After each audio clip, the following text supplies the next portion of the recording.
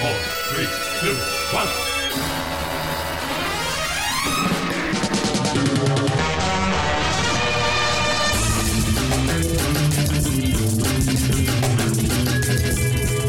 Hey, welcome back to Optimus the Vaccine. I'm Steve, and joining me today for our 200th episode, it's Adam Myros. So we got a big lineup today, right? Like we got the whole crew out in force. Oh, absolutely. We got everybody's coming back. Eric's coming. You remember Eric? Oh yeah, Eric. Where's Eric? What's Eric's last name? I don't even know Eric's last name. Bailey, I believe. Bailey, Eric Bailey. Hey, he's back. Jake's here, Sean's here, Coleman's here. Who else is like a temp that doesn't Alistair? Alistair. Oh, I mean, he's like friend of the show, perennial guest. What about Devlin Satan Fingers? Well, he's never really podcasted. We tried to make him once, and he was very annoyed by the entire ordeal. Yeah. We all just like blacked out drunk and lost the recording. How sad. Yes. But yeah, this is a time of celebration, and those who can't be with us, rest assured, we're gonna drop in some little nuggets from them. So you're gonna get a little something here. Also joining us, Jack Eason. Yeah, I gotta go for the whole thing. Because, I think other people are gonna drop by, is my understanding. I didn't know so many were gonna drop by. A real celebration, big 200. Big but I'm gonna be here for the whole haul, so apologies in advance.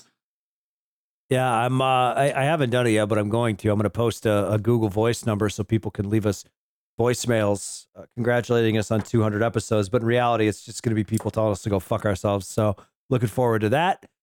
You really shattered the illusion that they were here all along. Yeah, maybe Colin edit this part out. No, no glimpse behind the curtain. Yeah, it's gonna be really good. Colin should weigh in, say hello. He's been he's been a central backbone of the whole thing. We got video now. Yeah, we got little preview videos. We got like consistent production. There's all kinds of stuff going on here. Yeah, all we need now is like research and shit, and we might actually have a real podcast. Oh my god! He has really allowed me to keep my sanity as the school load is ramped up here. So yeah, we probably would be like not making it to 200 without the editing. Right? Shout out to Colin. Well, and Sean was gonna be here. He was a last minute cancellation. Unfortunately, he had some things pop up. He forgot that tonight he was actually performing some slam poetry, so he wasn't able to make it. So, Sean, I hope that goes well for you. You guys know about his slam poetry project, right? Oh yeah, sure. I mean, it's. I mean, you look at Sean, you think slam poetry guy. Yeah, there's a guy who likes slamming some poetry, and with Sean, he was so inspired by Hamilton. I mean, God, he watches it. Oh, geez, he probably fires up that Disney Plus every other day to watch it. And he said, I gotta do something like this. So he's got a new slam poetry series. It's a 3-hour poem that he has developed, and it's called Woodrow, and it's about his favorite president, Woodrow Wilson. Don't even speak it into existence. This is the kind of shit that white America would lose themselves over. I mean, it couldn't be worse, right? I said, Sean, Woodrow Wilson? That seems like a weird choice. And all he said was, listen, when it comes to American presidents, I look at, what's their political philosophy? What's their personal philosophy? Who are they as people? And he said, my moral compass, it aligns completely with Woodrow Wilson. That's what he said. So there you go. Wow, I was going to do one on Taft, but I started up writing the scene, of course, when he got stuck in the bathtub. And then I realized that Taft and fat don't rhyme with each other. And then I also remembered that I don't actually know anything else about Taft. So it kind of, it's still, we'll say it's still in development. If anyone's interested, reach out to me. I could probably read Wikipedia or whatever. We could work on some stuff. But I really would like to just change his name to Tat, because then it could be like President Tat is really fat. And the rest will roll off. After that, it'll be easy. Yeah. I mean, we can workshop it because, Taft, interesting guy. He was a tub buster, obviously, but he was also a trust buster, okay? He didn't like those big companies merging together. Oh, yeah. If he was here right now, he'd tell fucking, Zuckerberg to suck his little dick. He'd be like, let me pull back my giant protruding stomach so you can see my little micro penis, and I want you to suck it, Zuckerberg. That's what have you seen the footage? Just not too much of a tangent. The footage going around of Mark Zuckerberg doing like MMA training. Yeah, it's cool because there's a very short list of people in the universe that I feel like in a physical altercation I could get the best of. All right, it's incredibly small. And even after watching Zuckerberg do MMA and knowing that like he doesn't actually have any day-to-day responsibilities and he can focus completely on training, I still think I could kick his ass. Oh no, 100%. You would just gouge his eyes out. I mean, he's 100%. He would be calculating based on everything they taught him the best way. I just think it's really funny because it's just like this man just cannot be human. He can't register as human at all. He's really trying. Something wrong with him. But anyway, it's kind of nice to just know that billionaires they'll just never be normal. It's a small comfort in that. Did you see the fucked up like zinc oxide picture of Zuck on vacation? Oh yeah, it's horrifying. What is happening? Why are we watching all these fucking Zuck? Like, dude, the life and times of Zuck. Zuck is always there because every time Zuck like posts something personal, it's he's 100% a lizard person. No question. Question. He cannot be normal. The video of him like grilling with the boys in the backyard and he's got his little green egg and he just says the words "sweet baby Ray's" 1,000 times in the span of 2.5 minutes. It's absolutely unhinged. I'm glad he sprung for that like $1.99 barbecue sauce with his fucking billions of dollars. He probably did extensive research. He found out it was the most popular barbecue sauce in America, and he wanted to be like those people. Like this, it's true. I mean, you're going to spend less than $5 on a bottle of barbecue sauce at any grocery store in America. What do you reach for? What's the one thing where it's like this is guaranteed to be absolutely fine? And the answer is choice. It's a good Sweet choice. Baby Ray's. And Zuck knows this because he's fucking tapped into the algorithm, man. He knows this shit. And then he's like, oh, wow, I am, I'm seen as like weak and cowardly and I don't have a physical presence. What is the symbol of like masculinity in America? And the answer is Sweet MMA. Baby Ray's. He grills with the boys. He makes some ribs with the boys. He slathers on the Sweet Baby Ray's because he's a man of the people. And then he does his MMA training because MMA is cool. This is all like calculated, completely calculated. Well, MMA is not cool. Let's just get that out of the way. It sucks. I'm not the kind of people that Mark Zuckerberg wants to appeal to. Yeah. No, you want to watch ultra violence? Just let's get back to boxing, people. I know it's a corrupt sport, but at least it's entertainment as opposed to this fucking bullshit that they try and pull off with this MMA. All Zuck wants is the respect of a man in an affliction t-shirt. Okay, that is all he lives for. He needs that, and he's never gotten it, and he probably will never get it because we can see through his bullshit. We know. We fucking know. Pretty soon he's going to be grilling goats in the fucking metaverse and trying to, like, it's going to be amazing. It'll be another layer of him not quite getting humanity right, but now with no legs. Yeah. I can't wait. That's the thing. Like, just, you know what? Embrace the fact that you're a disgusting little reptile and do something fucked up. Like, dig a fucking hole in your backyard, throw some hot coals in it, and just, like, roast a goat. Just do it, man. Do something fucking crazy. I just don't have that billionaire mindset. I suppose you probably have to have it to get to the billionaire level. But to me, if I had $1 billion, then no one would ever photograph me again. I don't understand. How do you not go like full, like just recluse billionaire? Like no one's gonna look at me. It seems pretty simple. I think this ties in really well actually with the film we're about to discuss, just in terms of the habits and predilections of rich people. Oh, does it ever? And let me tell you, before we get to the actual topic, I want to. A lot of people are probably saying 200. It's a special episode. You guys always do something special for these landmark episodes. Was it 100 or was it 90 or was it 150 when we did Stephen Grew? When was that? We did Grew and we did someone else too. We usually do feature like some oddball filmmakers on these event episodes. I think we did Grew for 100 and then we did someone else for 150. I don't remember who. Mm-hmm. No, it was a real landmark though, let me tell you. Yeah, and Stephen Grew really, I mean, he made that happen because keep in mind, he like reached out to me on Facebook and was like, hey, you son of a bitch. And I was like, whoa, buddy, pump the brakes. Let's talk. So, anyways, why are we here? And the answer is because I had a dream. And in that dream, I I dreamt that basically we ascended to the top of the iTunes charts and we became podcast royalty. And I'm sure you're saying, well, how did you do it? You know, what was the vision? And the answer is we did an episode of Optimism Vaccine on a movie about a talking horse with Bobcat in it. And I woke up from this dream and I was just like, that's so fucking weird and oddly specific. And then I looked into it, and wouldn't you know, in 1988, Bobcat Goldthwait did a talking horse movie called Hot to Trot. And so here we are, we're making the dream a reality. We're going to ascend into the podcast cosmos to truly become, you know, the influential mega podcasters that we were born to be. And the way we're going to do it is through the power of a talking horse. So, Hot to Trot is here. You've really followed up like our basic our premise here, because that is what we did. It was Stuart Paul, by the way, was 150. Oh, okay. Yeah, Jesus. How could I forget Stuart Paul? I feel like Stuart Paul falls through the cracks because his movies are at least serviceable, but it's Stephen Paul. I will never forget his films because they physically injured me. Right, but he's not like interesting enough filmmaker to feature. We try and pull out some odd ducks that are entertaining. Like I would say, if I were pitching 200, it would have been Doug Phillips. We'll have to save old Doug for 250.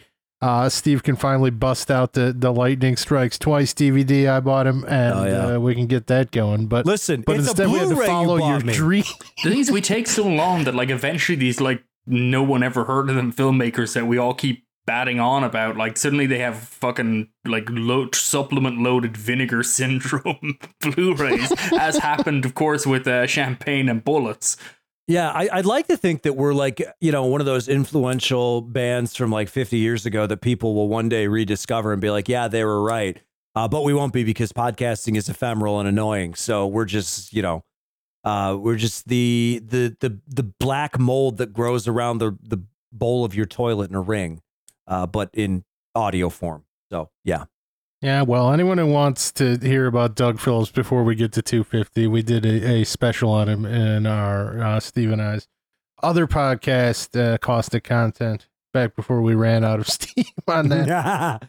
But it'll come back someday.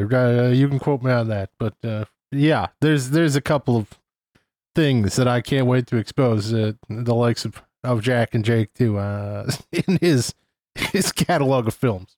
Yeah, truly a visionary. Now, talking Hot to Trot. Yes, let's everyone get there. is, so I hear. There's so much to get into here. Nation is hot to trot fever. Let me give you a little background on Hot to Trot. If you're not familiar, outside of the basic premise of it's a talking horse. And wait, Steve, can I give my guess before you get into it? Here's my guess. Here's how this movie came to be. Some guy got really high, and another friend of his said the phrase horse trading, and he was like, aha! And then this movie existed.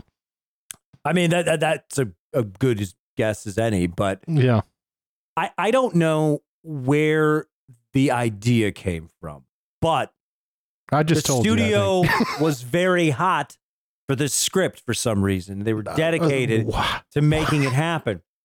What script? Jesus Christ. Yeah. Originally, Hot to Trot was conceived as a vehicle for Joan Rivers in the Bobcat Goldthwait role. What? And then Elliot Gould was the voice of the horse.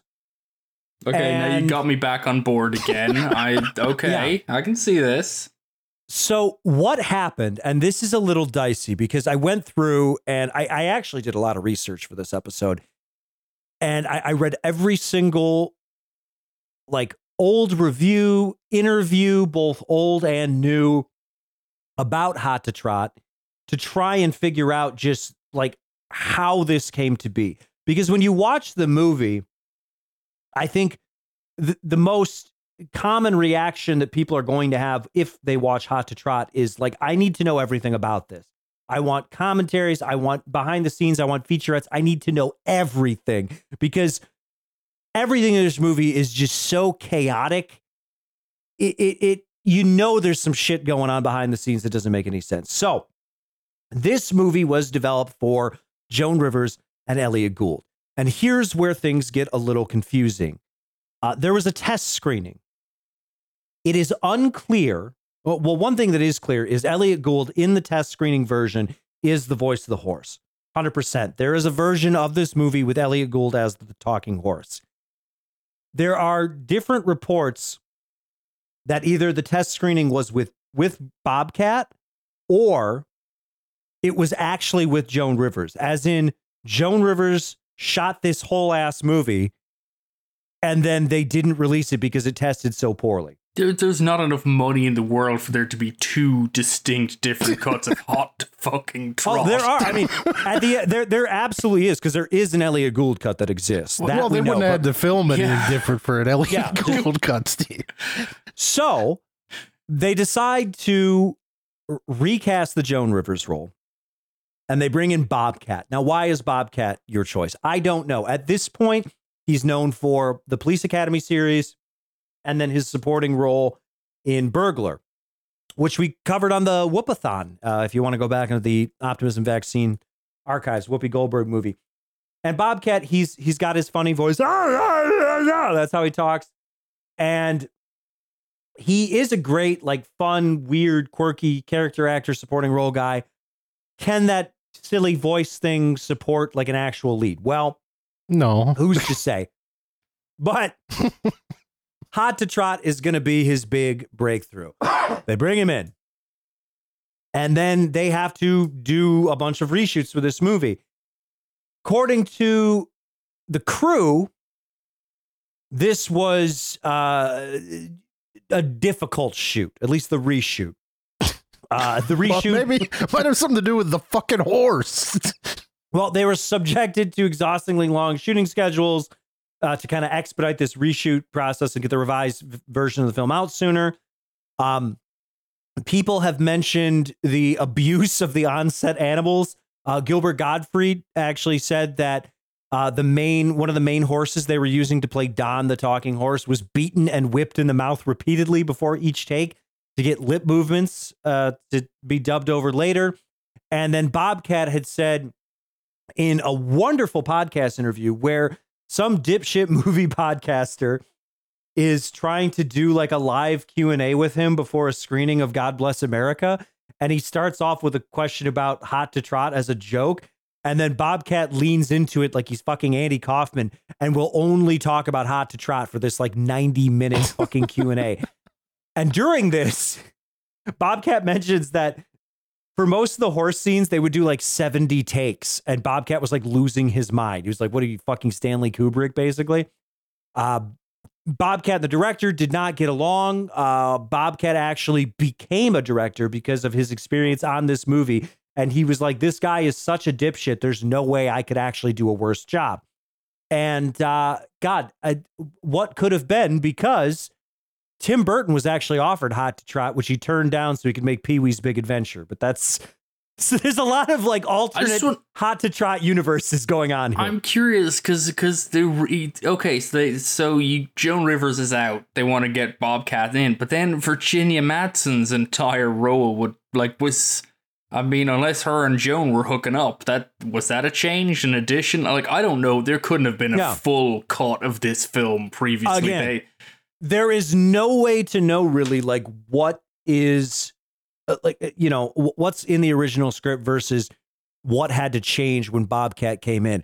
On top of that, when you watch the movie, there's some big time set pieces that obviously feel like, these are baked into the script. There's a lot that goes on in this movie where you're like, okay, we've got the horse in a room and we're just going to ad lib and just do whatever for this part.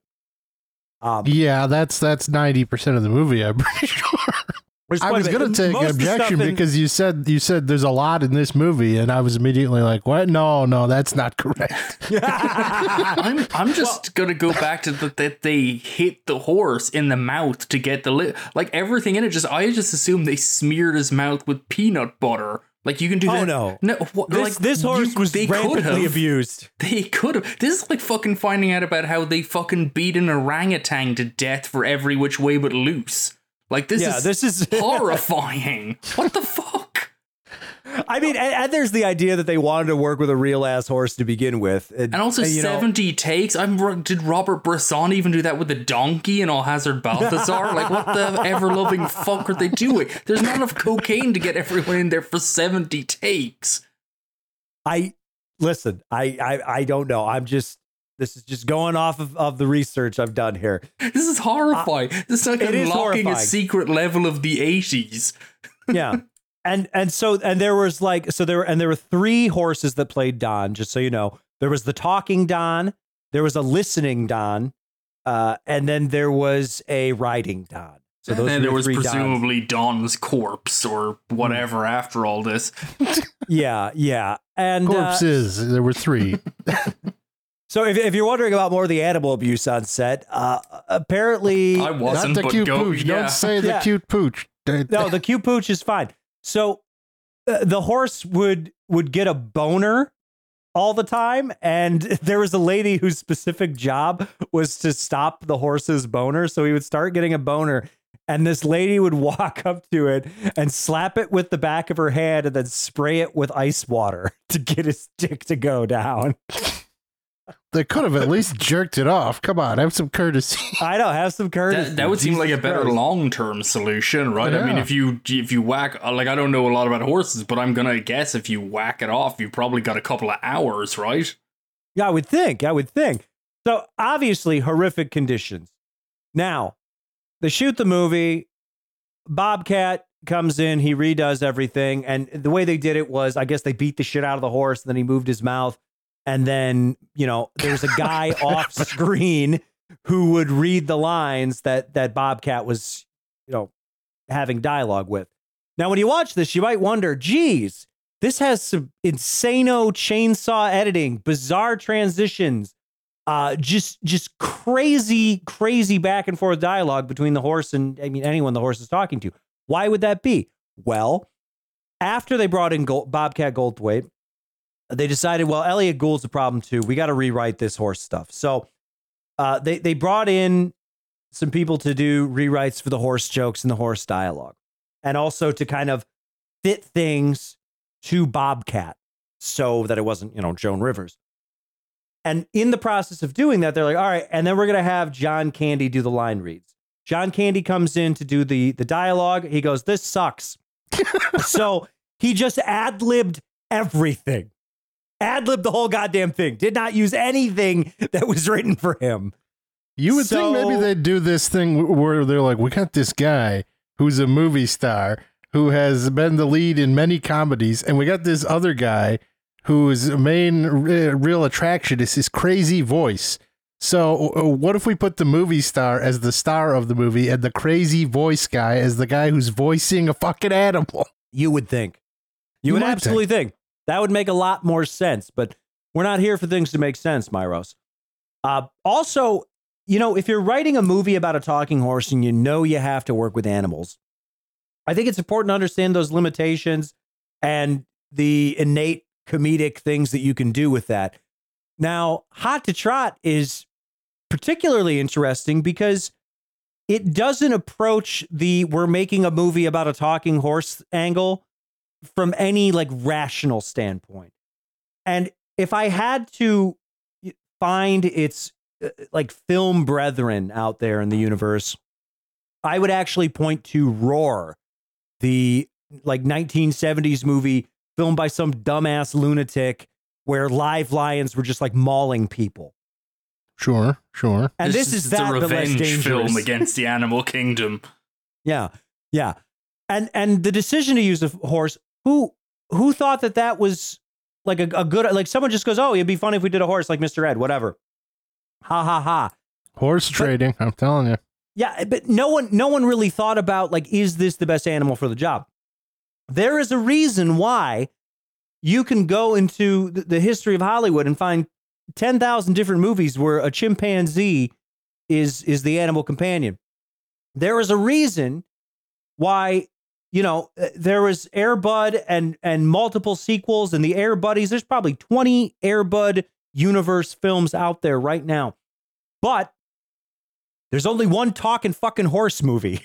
Okay? This is not a good idea. Yeah, that was surprising. We initially did plan to make a real talking horse meal of this whole thing. And with the existence of Mr. Ed, we kind of figured there must be a few choices out there we could pair together. But no, this seems to be like the only goddamn talking horse movie. Only talking horse movie. So yeah, here we are. Complete hatchet job. No clue what's a reshoot, what's not. Obviously, all the horse dialogue is ad-libbed by John Candy. And in our laps, we have the 1988 film Hot to Trot, which I got to say, I mean, I was high as fuck when I watched it, but I think it's pretty funny. I was stone cold sober, and I like it. And now having heard about all the making of, I feel bad. So, oops. But it looks like I could be the self-righteous one among us and say that I do not care for this film, and I condemn its abuse of animals. Oh, yeah. I mean, it's, you can't make an omelet without breaking a couple of eggs. You can't make a talking horse movie without apparently whipping a horse in the fucking face. Who knew? We've all learned something. Now I'm glad there aren't more talking horse movies. I just think the peanut butter trick would have worked fine. Maybe Godfrey was fucking with everyone. He did that. Maybe it's, maybe it's, I'm just going to pretend. I'm just going to pretend he was, because no animal should have had to suffer to make this fucking movie. Well, and this, I mean, this did not seem like a fun set to be on. One of the other anecdotes, which Bobcat has mentioned in multiple interviews, was so Don the horse would constantly just shit on set. Yeah, he's a fucking horse. Yeah, he's a fucking horse. Exactly. Yeah.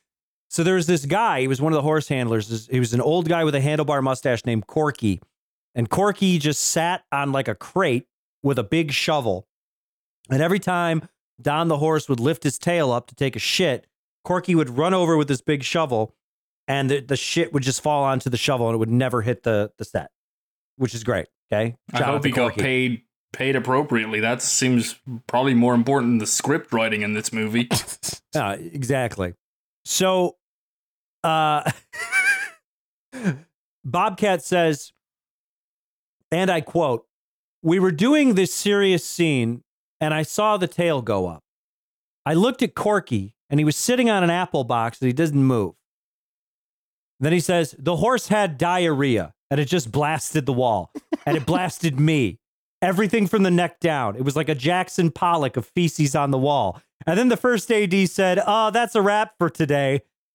Well, that's what the film just shut down because the horse had diarrhea. But they shouldn't have fed him those poisonous oats. Yeah, poison oats. That'll do it. But I just like the idea of Corky he just knows this horse is going to have an ass explosion, doesn't move, and then Bobcat Goldthwait gets painted with horse diarrhea. I mean, I'm just going to say, because I actually quite enjoyed this movie, and I enjoyed this movie. Learning about its production makes a certain degree of sense, because this movie is absolutely like an anti-comedy mission statement. That's what it felt like to me. So I suppose it's interesting to figure out, was it intended that way, or did it just happen through the machinations of the studio system? And it sounds like it was the latter, which maybe makes it even better, frankly. Yeah. Oh, because everything comes together. This is a total studio. The studio was dead set on getting this out the door. And keep in mind, we live in an era where like Warner Brothers is like, oh, we just spent $200 million on a movie. Fuck it, let's burn the whole thing. And this is not like there's no one involved in this that's like some fucking anti-comedy Andy Kaufman writing the goddamn thing. Like Michael Ditt is just like a hack TV producer. They do have like I mean, I think like Bobcat Goldthwait's presence fundamentally is, I mean, Goldthwait's not an anti-comic, but he was, very much that alternative comedy that was like coming up in the 80s of like moving away from the standard tropes of like, oh, women, what are they doing, and all the weird racial stuff they were doing. Not weird at all, it was just racist. It was very normal, in fact. But he was kind of that comedy alternative kind of thing that was coming, that was much kind of stranger and more inward looking a little bit, and more about kind of socially tinged a little bit, but like very strange and animated and kind of edgy and kind of peculiar. And then he'd set fire to the furniture on Conan O'Brien or whatever. Yeah, I think there are like aspects of Bobcat that certainly well, you could read that way about this era of Bobcat now, but from a studio head's perspective, I don't think he's anything other than Police Academy guy. Sure, no, and I think that's what they... in front of this big studio comedy. He's just a dumb fuck guy with a dumb fuck voice, and he'll be in this dumb fuck horse movie. Yeah, and I think apparently that's what happened. I was like, maybe this is by design. No, apparently this is the studio system finding its level, which I think is beautiful, because that's kind of what this film is about. Because... you know, I kind of was like looking at my notes that I took on this movie, and I think it's interesting. There's a whole subgenre, effectively, of movies about like a lay person finding like an agent of chance, often an animal, sometimes a computer program or something, that allows them to get kind of the upper hand on the financial industry. And underpinning this subgenre, which is oddly popular and enduring, is kind of, I think, an understanding or a feeling that, the finance industry is horse shit. It's just complete nonsense. Mm-hmm. It's a completely absurd construct, and everything about it is basically just restricted access and a few people basically just throwing money back and forth between each other that they've stolen from everyone else. So it's like it's within that kind of a film, but it also just occurred to me, and it feels very obvious watching this film, in part because like I wrote down like there's an image early on in the movie where Bobcat and the horse are just basically watching TV, and it's like from the TV's viewpoint. So it's just a man and a horse sitting on a sofa staring straight out at the screen. And I saw it was this amazing mission statement, or for a work that is both critiquing the finance industry or poking fun at it, saying this Wall Street is stupid and ridiculous and absurd. But also studio executives do the same thing to a degree. They pretty much just look at scripts and they're like, how much do people want to pay for this script? I'll pay $9 million. It's apparently the best estimated budget for Hot to Trot. Studio executives like, we're in for $9 million on this to make it back, and they lost on that one. But they look at other movies every day. Studio executives are looking at movies and trying to like figure out, what's the hot tip? What's going to work? What's not? And there's, I think, a degree of absurdity in that too. And this movie feels like it is, for me, kind of working along that vein, kind of like poking into it and kind of poking fun. And it's just really funny because I thought, Bobcat Goldthwait being, a guy who was, pushed back against systems of authority within his institution of comedy and TV and movies and so on. Maybe he had a hand in this, but no, apparently the studio executives did it themselves. And so, okay, great. That's Hot to Trot. Amazing. Yeah, it really Jack's is beautiful. Read on Zookeeper. We're going to have him watch that fucking chestnut. Is that the Frankie Muniz film? No, it's a fucking Kevin James movie. With a very similar, like, underbaked plot where animals just start talking to him for no reason. Not because of, like, there's no, like, incident. That's the thing about this movie and that movie, I suppose, is that there's no... You think something incites, like, the talking horse business. Like, oh, Bobcat smashes his head in the stable. No, it's just these animals could talk. They just don't, except to this one guy. There's an intro about him being the chosen one. Like, yeah, all horses like can understand. Highlander, but a horse. All horses can understand English. Only a chosen few can speak English. And whatever Mr. Head is one of the chosen horses. But why doesn't why does he only talk to Bobcat? Well, because he trusts them. Because I guess he's found because Bobcat is this plays back in because Bobcat is an unaffected, unpretentious, uncultivated human. He's the salt of the earth. Fundamentally, in these films, he's like the great zero. He has access to the institution of Wall Street, but he's not affected by it. Honestly, I think there is actually, and this is by far and away not just something in Hot to Trot, there is this kind of like construct across a broad range of comedy where they're looking for like this, idiot savant to mess up the system, but you kind of looking at it going like, so ultimately this is about a guy whose dad owns a brokerage firm. However stupid he is, he's probably had a pretty cushy life. It doesn't make a lot of sense. But anyway, Hot to Trot, like I say, it just sticks to me as a pretty the jokes in Hot to Trot are not. Okay, I laughed at a few of them. They're there. There are jokes. Most of them involve Bobcat Goldthwait just screaming. That's probably a just the best joke in and of itself. Always funny. But like the real jokes in Hot to Trot are like Virginia Madsen is done up and looking like a million goddamn bucks, beautiful, and then they just make her have to talk to a horse.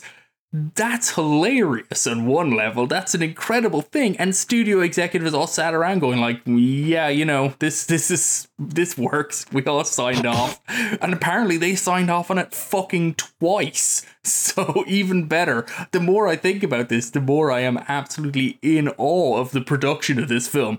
This is a monument to the studio system. And frankly, it's a monument to the studio system I would rather have back. Because at least back then it was like studio executives going, hey, I think if we spend 10 million on this movie, we can make more back. If we spend 5 million on this movie, we can make more back. Whereas nowadays, all they do is like, I think if we spend 300 million on this, everyone will have to watch it. It's the only thing we can do. And that's current thing. And it's worse. Because frankly, Hot to Trot, Adam, like, be honest, is Hot to Trot worse than a Marvel movie?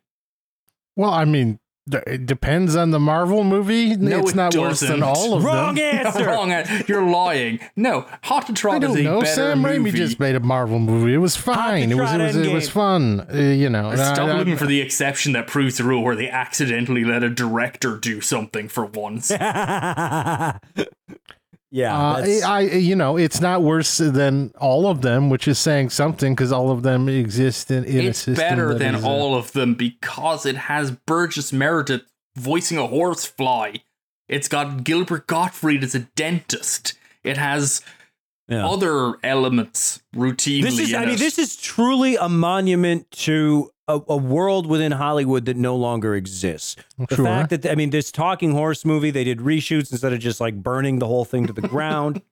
And then the practical effects that exist. Not only do you have like an actual fucking horse instead of a CGI horse, because, when it was made, but like the effects that they use like a little like claymation miniature for Burgess Meredith as the horsefly, because in Hot to Trot, for those who haven't seen it, Don the horse, his dad, who is also a horse and played by Burgess Meredith, dies, but then is reincarnated as a horsefly.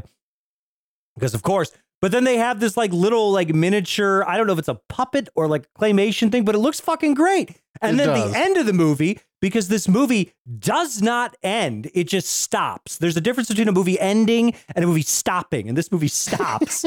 Yeah, you think, like, I don't know, you're conditioned to think the end of this movie is gonna be like 6 months later or something. That fucking John Candy Horse is like mounting his new fucking possession, which again, I guess they're horses, but the whole notion of like, why don't you buy this horse so I can have sex with them or something? It's it's great. Like Bobcat getting into the sex trade here. He's going full Epstein.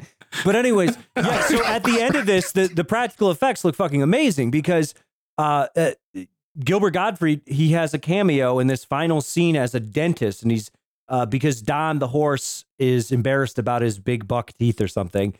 And so he's getting dental work done and also getting like a fucking, I don't know, bedazzled jewel on his horse teeth. Yeah, he's getting like a horse grill.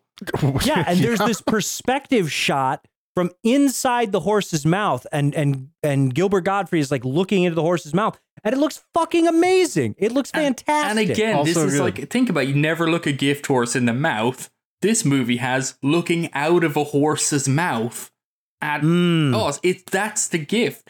There's elements within this film that are conceptual, and yet like that's surely that exact rhyme had to have occurred to someone making the movie. Never look a gift horse in the mouth, we're gonna do the opposite. And it's like, but for who and why?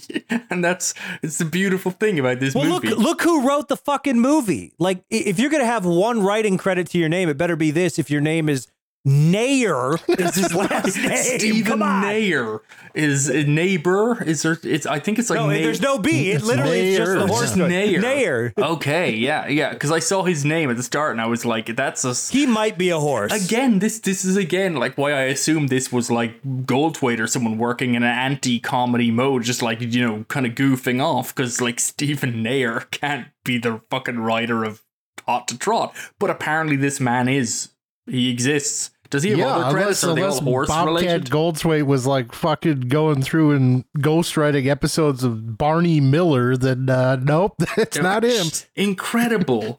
This movie, just there's so much to it. It's just absolutely remarkable to me. Also, a thing that I really like about this movie is that like normally in the other films of this subgenre of like Animal or Agent of Chance, predicts or is really good at the stock market. It's like subgenre. It's subgenre, yeah. We just got it's a thing that happens, But there's one. There's at least one with a chimpanzee that does it. I don't know. Sure, but MVP, most valuable primate. Yeah, he's in the stock market. I don't know if it's a stock market specifically, but an institution subverted by some kind of an element.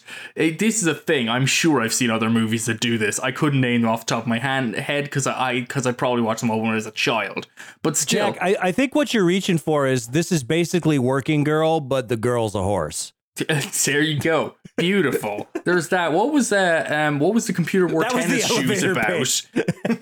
I don't remember what the plot for that one was. But in any case, I think like normally in these kind of setups, there would be some element of like that, what's weird to me is like Don isn't actually good at the stock market at all. He just overhears things and relays them because he can talk. Which is strangely pragmatic, I suppose. I don't know. There's no sense. And he's lonely. That's the whole thing. He just wants something to do. He wants a friend. He wants some purpose. And so, he overhears this shit, and it makes it seem like he's good at it, but he's not. Or it's opportunistic. Also, where did he get the coffee thing from? That just kind of came on the movie. How did he dial the telephone? Is another thing. They don't show that. With his little snoot. He just pokes it with his nose. You guys have no answer for the coffee. What I'm like, with the coffee. Invest in coffee. I'm like, what? Maybe he is good at the stock market. I guess I don't know. He didn't get like a hot tip on that one. He was just like, based on what we've heard, there's a strong chance there's several scenes that set up the coffee tip that just got excised because Joan Rivers was in them. Yeah, Myros, if you have any questions about this movie, it's like either one, it's on the cutting room floor with Joan Rivers, or two, you're asking more questions than the screenwriters asked of their own script. Well, so that's the thing to me is when we talk about, hey, there's some weird constructions and like playing with like turns of phrase and visualizing things, and it's like, are we attributing that to any purpose whatsoever? Because this movie is vapor. Like this is the barest skeleton of a fucking script. To be fair, when Don's horse dad dies, there's literally the sound of a bucket being kicked. That's true. They know about wordplay. They know about like puns and little things like that. It's you all would in think there. They could have at least like had a horse kick a bucket. No, just they couldn't the sound. Get it in the it's better that way. It's just like just the sound. I mean, most of like the audiovisual gags in this, they feel like they're kind of attributed to. There's a lot of like live action Looney Tunes shit going on in here, but they don't have the budget or the filmmaking chops to really pull it off.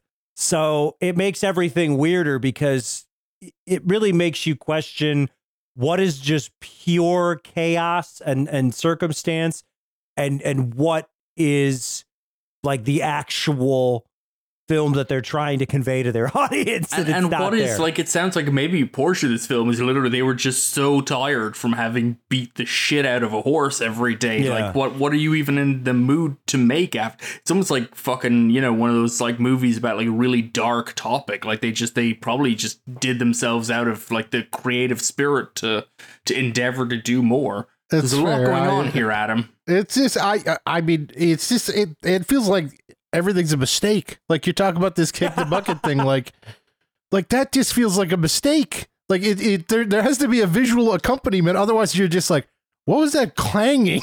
No, it's just because we know it's kick the bucket. I mean, like I say, the mistake. Make it hot to trot. You can't trust that your audience understands what the fuck that's Who even is the audience? No one knows. It's not for kids necessarily. It's like it's rated PG, but like I don't know. There's all these weird things that are like, there's no child in the world that should watch this. Yeah, my favorite joke in the movie is when Don the horse is depressed and orders a package that is just a horse blow-up doll. So it's not very child appropriate. And then he's like suicidal and threatening to like jump off the fucking building. Right, but again, Adam, like, what are the jokes in this movie? Again, the joke is like that Bobcat Goldthwait contractually is the lead in this film. Like that's a joke. That's incredible. Like the actual construction of the film itself. It's like, here's John Candy as a horse in a movie that's rated PG saying the line, "Hey, what's it like to have sex while looking directly at your partner?" Or something like that, because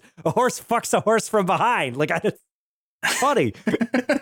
What other movie would that fit into? You know, there's. Yeah. I mean, I gotta. Also, John Candy, like as a horse in the middle of an important horse race, yelling a gay slur at another horse in order to psychologically damage him and get a fucking hoof up on the competition.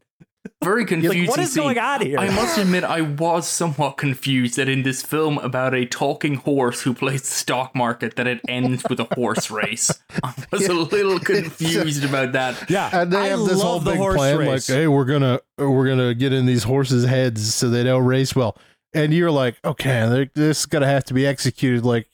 They're going to be in the stable. They're going to be darting around, sowing fucking malcontent. Like a montage or something? Nope. This all happens while they're racing, and he's somehow like running down the Kentucky Derby winners or something, and on the fly, like calling them, slurs. And it's very confusing because he's like, the joke is he's actually a thoroughbred, but like obviously he's not, you know, he's just a horse, you know, like he might be a thoroughbred, but he's not a race horse generally, but then he keeps pace with all the horses. He catches all of them. So I guess he maybe could have just won the race. Bobcat on his back. Right. And this is another one of the like actual gags that got me laughing. And maybe again, I was really high. When Bobcat is they bring Don to this fucking race and enter him, and they don't have a jockey, and Bobcat ends up being the jockey. But there's this whole sequence where they're interviewing jockeys, and Bobcat's not doing a good enough job. So Don the talking horse is like, let me just interview them. So they put this like bag over Don's snout so you can't see him moving, but you hear his voice, and then Bobcat is like just like miming things and like moving his lips, and it's fucking hilarious. Yeah, that whole interview thing, like all through the candidates they went through, I'm like, and into the horse race even. I'm like, okay, now we're moving along. I don't know what the fuck it has to do with the rest of the movie, but man, it's zippy. Dude, I'm telling you, if you want Hot to Trot to find an audience, upload clips of all these funny bits to like fucking TikTok or something. Let the next generation embrace Hot to Trot, because when you cobble this all together, it's a mess. Like, it falls apart as a film, but as individual vignettes disconnected from a larger narrative, it's fucking hilarious. And then when you realize it's part of a larger narrative and you know all the machinations around it, it becomes even funnier. Yeah, it's just so strange because this movie is maybe 80 minutes long, like maybe 83, I believe. I know, but if we take out the credits, it does that great trick where you do the callback credits to like eat a couple of minutes in. Yeah, it's crawling to 80 minutes, and yet if you look at the plot, the plot resolves long before that. Like the horse race takes up like a good like quarter of the movie, at least I would say, and really the climax and resolution is Bobcat being locked in a bathroom while his oat prices fucking plummet or something, and then after that it just kind of quits. It's like, okay, I guess we'll do a horse race. It is a little thin on the ground, certainly. We could maybe get an hour out of this base concept of the horse stock trade.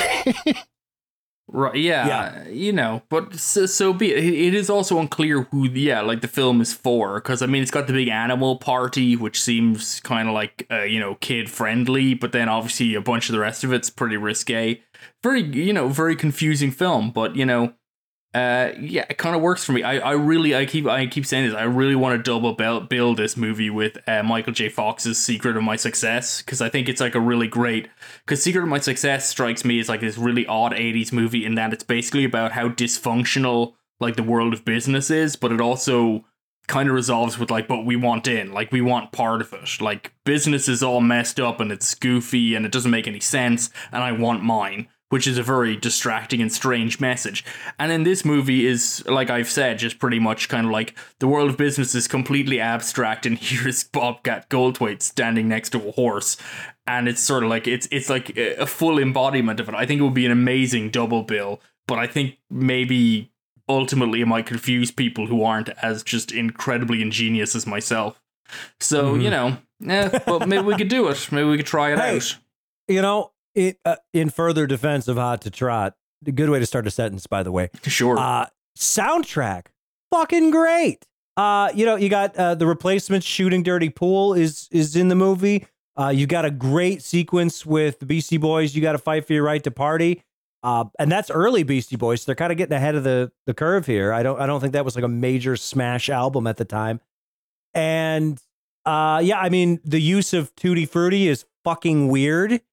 Just I think that's a great scene again. Like, this is part of my case for how I felt like this was purposefully built this way, which apparently I was wrong about, but so be it. Sometimes this is how art can work. It's a great scene because he's in his open top Mercedes sports car, like an icon emblem of financial success, and he's blasting Tutti Frutti and he's driving around just like singing badly, and he pulls up next to a businessman in the exact same car who's very straight-laced and just sitting there. I feel like there's this wonderful commentary within that like the people who can afford this car don't enjoy, they don't know what to do, they don't live at all, whereas Bobcat Goldthwait is just going crazy because he's never had this stuff before, and it feels like something, but apparently it isn't, and I think that's amazing. God, the way that sequence plays out too, where it starts with him, it's fucking obviously non-diegetic, but it starts with him like playing it on the piano and lip syncing it, even though it's not playing. So I'm like, am I meant to, is this supposed to be, I don't know. It's very confounding. It's like, are we supposed to think that Bobcat suddenly sounds like Little Richard? Like, what the fuck is this? I mean, it's not his real voice. Maybe he can sing like that. Who knows? That's what I thought they were doing. Like, legitimately, I'm like, are they doing this? This is what they're doing, and then it just kind of cycled into a driving montage. How good would it have been if we took Steve's initial impulse, like the idea that, Adam, it was you suggest, Bobcat Goldthwait's funny voice, maybe he should be voicing the funny animal. If they'd gone that way but swapped it so that Bobcat Goldthwait plays himself doing the funny voice and then he voiced the horse deadpan, that could have been a movie. I'll tell you. Or what if he does funny voice for the horse? He still acts as Bobcat, but then they dub someone else's voice over Bobcat. Or how about they did a whole movie where everyone talks like Bobcat Goldthwait, and it's just how people talk in this world, including horses who can talk. You say, this is saving money left and right here. We only have one lead now. You don't have to pay John Candy. It's all Bobcat. You could probably have also saved on the prosthetics for Dabney Coleman, because I don't really know what the fuck is going on with that. Who decided Dabney Coleman needed buck teeth? Why? I don't know. Does that tie in because the horse has buck teeth, which he uses to ultimately win a race, which is a plot point. Dabney Coleman has buck teeth. No connection. just not make sense. Yeah, he just has buck teeth, so every time he says a line in the movie, it's like it's horrible. It does feel like it's just like people with bad teeth are lesser people, and that's what we're leading into, which, 80s comedy was full of stuff like that. It's wonderful. But it's great to see Dabney Coleman, our friend of the podcast, because we did a whole War Games, Cloak and Dagger, inadvertent Dabney Coleman double bill. We didn't realize it was in it. And now we got this. Sexy Dabney Coleman. Dabney Coleman shows up. Where else can we go with this guy's incredible career, full of peaks and valleys beneath the valleys? Yeah, just tunnels that go all the way down to the core of the earth. What a man. But yeah, again, this is there's nothing else like this. Okay, I mean, and that's really the thing you got to focus in on. I think when people lump this in, they're like, "Oh, it's a bad movie. It's stupid. It's bad." But you're missing the point. It is not it does not follow any rules that would make it a traditionally good movie. There's nothing like formally good about what you're watching, but everything in it is so strange and so chaotic that it's almost naturally compelling.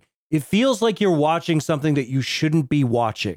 It's like you're watching a horrible mistake. Again, I mentioned it earlier. If you've ever seen the movie Roar, where a guy, is filming actual lions, and the actual lions are interacting with people and really hurting them. People were seriously injured on the set of that movie. It's kind of like you're watching a less violent version of that. You're watching something, you're like, oh my God, this is such a bad idea, and they're just doing it, and they're just going with it. There's 80 minutes of this. It definitely has amazing. That like energy of like the joke movie poster in another movie that just came to life. Like absolutely, this feels like the insert for like a Family Guy TV show, Cutaway. But that's kind of where the energy for me comes from, because it's like this entire movie shouldn't be happening. Like no one should have paid money for this. No one should have gotten Bobcat Goldthwait and Virginia Madsen and Dabney Coleman and John Candy together, and apparently Elliot Gould and Joan Rivers at one point, and pay them all money to create this. This is an absolutely insane monolith to absurdity. And I think that's got to be worth something. There's a bunch of other movies that are just boring. So this is better than that. So, full appreciation for the joys of Hot to Trot. It's something. And not something many other people could aim for, frankly, because they could never bankroll this much horse shit. It is. It's almost something by virtue of being absolutely nothing. Like, it is just. It's almost inconceivable that like a script could get this far along in the process and draw this many expensive names to it and not be like reworked to make some amount of sense, to just like follow the basic rules slightly. Like it's like, and again, I would absolutely fucking kill to see a copy of this script. I want to see what it looks like. It's like fucking 6 dinner napkins. It's kind of where we're at. Like I need more on this. And there is I think the Warner Archive did a release of Hot to Trot on DVD. I don't believe it's available on Blu-ray. The copy that I was able to get is 720p though, so maybe it could be streaming somewhere. I don't know. Could be. It's not available currently on any streaming service, although it's got big Tubi energy, so hopefully it'll end up there at some point. But I would recommend, if any of this sounds intriguing to you, fucking track it down, get yourself some fucking edibles, just ride the wavelength. It's going to be worth it for you. Personally, I'm not big on Family Guy. I don't like that sort of Family Guy cutaway energy. I know Jack just sits around all day watching that shit, but for me, I try to go a little more highbrow, and I also don't support hitting horses in the mouth with whips. So I'm gonna be the dissenting voice and say you could probably just because you get your belly laughs watching reruns of the Lawrence Welk show, that doesn't mean that you got to drag everybody else down with you. I'm just saying, I think there's a tension here between studio executives joking about the finance sector while writing checks for this specific movie. I think there's something there. That's all I'm saying. I think there is. See, that's interesting to think about. You could pull up the IMDb page and go, boy, that's curious. And that'd be a better experience than watching the fucking movie. Maybe, possibly. I who's to say? Anyways, this one's tough to find, but all of our friends at Vinegar Syndrome, or I don't know, maybe Severin or Kino or shit, even the Warner Archive, you guys are, I don't care, maybe Shout Factory. This is a Shout Select. This is 100%. This is 100% a film Vinegar Syndrome would release in 4K if they get it. And I want 4K. I want the VSU treatment. You know what they did with fucking Cloak and Dagger and stuff. Yeah, Cloak and Dagger and Beastmaster and the upcoming Roadhouse. I want just 4K. I want 1,000 different supplements. I need to know everything about this movie because, again, I absorbed every single interview, everything I could find on this film, and I still have a million questions. I'm glad this has sparked such curiosity in you, and me quite the opposite. But you've got to be careful because this is in the Warner Archive, and I'm pretty sure they're set to light fire to that in an act of insurance fraud soon enough. So we better be careful with these prints. It's not insurance fraud. It's apparently entirely legal. Yeah. Which, God, I hope they don't trash the, they just like burn the reels with the Joan Rivers cut. Somebody release the Joan Rivers work print. I need it.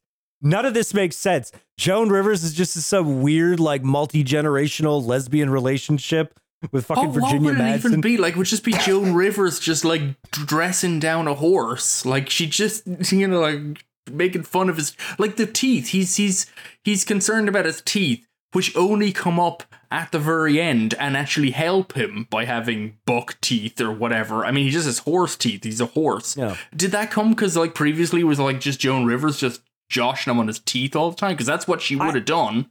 I have no idea. And the whole thrust of the movie, especially the beginning, it doesn't make sense anymore. Because even though, like, you know, Bobcat, he doesn't look like a young guy and he doesn't have the best hairline in the world.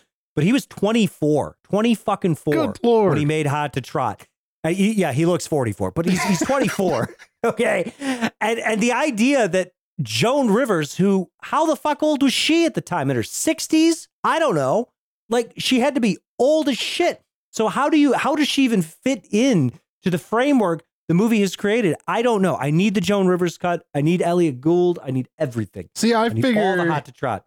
I would posit Virginia Madsen's character doesn't exist at all, and that Joan Rivers is like an underling of Dabney Coleman who's not getting any respect in the office. And yeah, I mean, they'd have to. I mean, it wouldn't work. And to be fair, Virginia Madsen doesn't have a lot to do here. No, certainly not. Very funny, everything they do make her do. Yeah, it's odd. I don't know. Anyways, let's wrap this thing up. Myros, what are you putting over this week? You know, last week I made an offhand disparaging remark that the cyberpunk anime was not really worth recommending after watching one episode.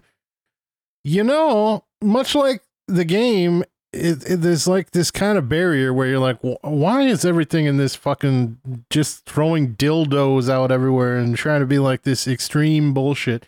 And once you kind of get over that initial hump, it turns out it's pretty fucking great, and the anime is kind of the same way. You gotta get past the initial distastefulness of the very anime approach and aesthetics, and kind of just give yourself over to it a little bit. And man, it's good. It's well worth the brief 10 episode runtime. Took 200 episodes, but now you like anime, huh?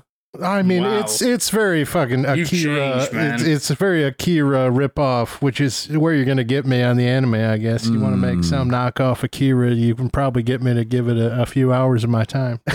Jack, I think we're going to have to do some hentai for Myros soon. Oh, like, 100%. On the schedule. We can't wait for episode 300. Probably episode 201 should be the hentai optimism vaccine spectacular. I want a fuckload of hentai. I want that. What is it called? Overlord or something like that? I want to watch that. Yeah. Revenge of the Legend of the Overfiend. Yeah, Overfiend. That's what we're gonna make. Myro's gonna watch that Overfiend. Yeah, we're gonna have to fucking slap his dick with the back of our hands and spray it down with some cold water. Yeah, that's probably about the only way I'd get going watching those goddamn cartoons. Sure. All right, Jack, what are you putting over this week? God, you know, it took me 4 months, but I finished Elden Ring. So, you know, and I gotta admit, you know what? After playing it pretty much incessantly for 4 months in like 2-hour increments wherever I could, because sadly you hit a certain age and you can't do the gamer hours that you used to. Like when I was in my early 20s, you know, I probably would have finished it in a week. I don't know, but it took much longer. But it's very good. I very much enjoyed it. So I fully recommend Elden Ring, probably one of the most beloved video games of the last couple of months. It's probably going to win all the prizes. But I'm also going to put my word in and say it's good. And you should believe me more than industry people who know about stuff. That's right. Yeah, a horse told him it was very good. Yeah, 100%. Hot horse tip. Elden Ring's good. There's a horse in the game, so she doesn't talk, though, which is now, I realize, a kind of a missed opportunity. Yeah.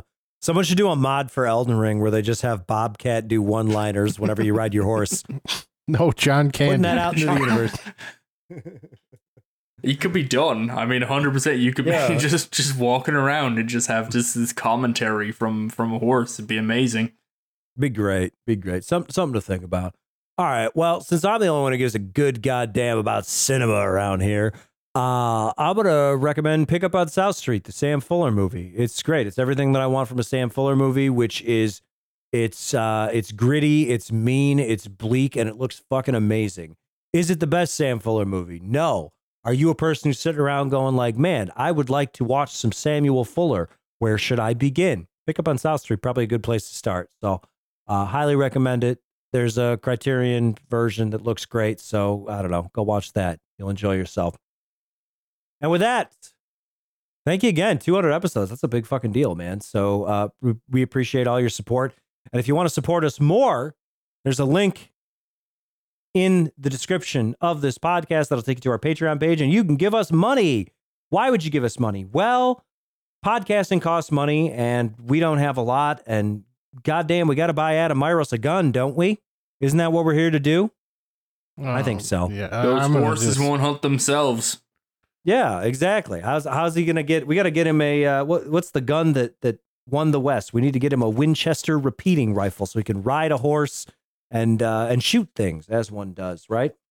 Would you shoot like buffalo rather than horses? I mean, I don't know. I don't know. Anyways, I don't think the cowboys would are out shooting horses. It seems like they had use for them. So yeah, if you want to give us some money, any amount would be super helpful. And no matter what you donate, if you live in the continental United States, I will send you a movie from my personal collection. I have a big box in my basement of shit that goes to Patreon subscribers. I just added a few more things to it. So yeah, you got some fresh shit coming your way. Could be a Blu-ray, could be a DVD, Laserdisc box set, weird VHS that I pick up at a yard sale. Anything is a possibility. I got a lot of weird shit. And I mean, you got to sign up and get your free movie. And otherwise, I'm just going to slowly start mailing one every other day to Jack's house until his wife threatens to kill me. So just know Steve's not lying. One day I brought in the mail and I received a laser disc of a fucking Frank Travolta movie. Yeah, Frank Travolta, John Travolta's brother. Jesus, which I still have. Because what are you supposed to do with that? Exactly. Who do I mail it to? Yeah. Tell your wife you're going to frame it and hang it in the living room. Tempted. Fuck it. Why not? Lead in. Yeah, why not? You know, you've got a lovely, lovely condo, but I think it needs a little more artwork on the wall. Just, yeah. Anyways, yeah, you get a free movie, and then at higher tiers, if you're at $5, a couple things you get added there. You can vote on future content. We'll probably have another vote coming up soon. Also, if you subscribe at any tier, you get access to our entire backlog of written and special podcast content, and we occasionally release bonus episodes as well. And at $5 and above, you get your name read out on the air. So, Myros, who do we have in that tier? We have Ryan, Evan, Dustin, CWW, Paula, and Koufax Kropotkin. Hello, this is Stephen Coleman, occasional contributor to the Optimism Vaccine podcast, and I can't tell you how excited I am that you guys are doing an episode on Hot to Trot. Sorry I couldn't be there. Hot to Trot's a very important film in my life. I remember being a toddler, or at least a 4 to 5 year old kid, and my mom had started a job at JCPenney on the weekends, and my dad would babysit my brother and I swear to God, for a period of at least a year, we would watch Hot to Trot every Saturday afternoon. Bobcat Goldthwait was very approachable to us. It was easy to understand his humor at that young of an age. We were big fans of John Candy, as was my father, and I think that's why he played the film so often. And it just was one of those movies that was always significant to my upbringing. I packed it away for a long time, but I always remembered it, and then I rewatched it again, probably at some point in my early 30s, fairly recently, and was a little disappointed in the homophobic slurs that John Candy used, and lines that he allegedly improvised, but maybe he was just really getting into character. I hope that's the case. Anyway, still have some level of appreciation for the film. Dabney Coleman is always fantastic in that role as the always evil guy in every 80s movie, and even going into the 90s. It's a shame that it wasn't a worldwide smash. But again, it's memories of just it being on HBO literally every Saturday morning from probably the years of like 1989 to 1992. It was always there. It was always there for me. And I think that after you listen to this podcast, maybe it will always be there for you. And also, congratulations on 200 episodes of the Optimism Vaccine podcast. My God, I remember the early days of the podcast 8 years ago, sneaking into the media school offices with 6 packs of beer. Hey guys, it's Jake. Happy 200th. Sorry I couldn't be there, but I'm glad we've hit this monumental milestone in Optimism Vaccine's history. At the rate we're going, if we do only OVEPs, our next 200 episodes will land on July 30th, 2026. So we got that to look forward to.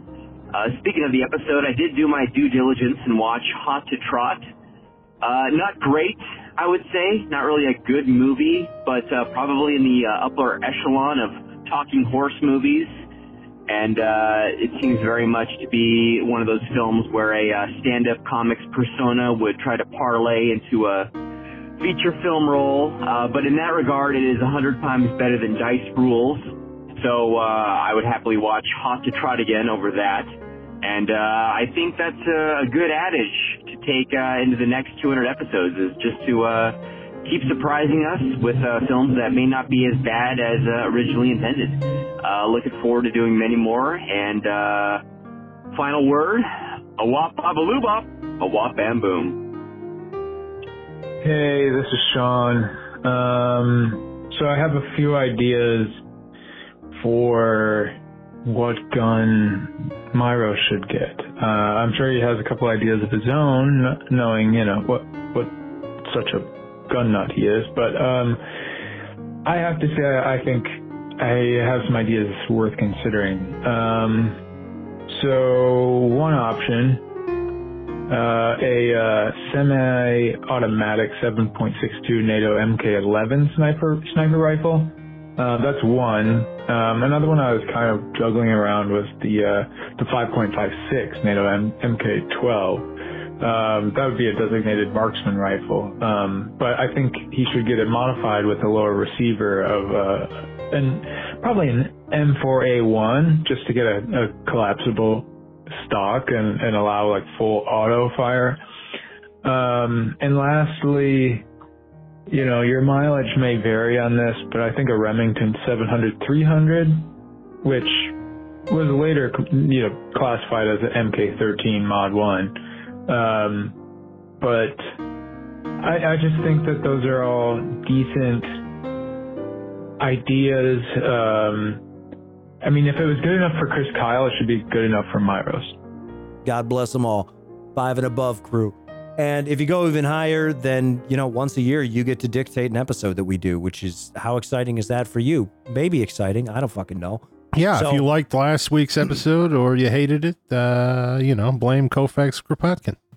Yeah, Adam has to watch hentai if you make him. Yeah, if you make him.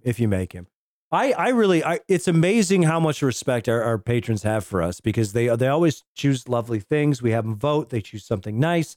We get someone who pays for a request. They choose something really interesting. 90s Jackie Chan. Meanwhile, I'm over here going, I had a dream about a horse. We're going to do Hot to Trot. So you're better people than I am. And we love you for that. Now, if you have any questions, comments, death threats, marriage proposals, you can email us. optimismvaccine@gmail.com. We'd love to hear from you. Adam Myros, always hit and refresh on the inbox. Also a good place if you do have ideas for an episode, no guarantee unless you pay, but shit, we'd love to hear some ideas. If you have any feedback, love to hear it.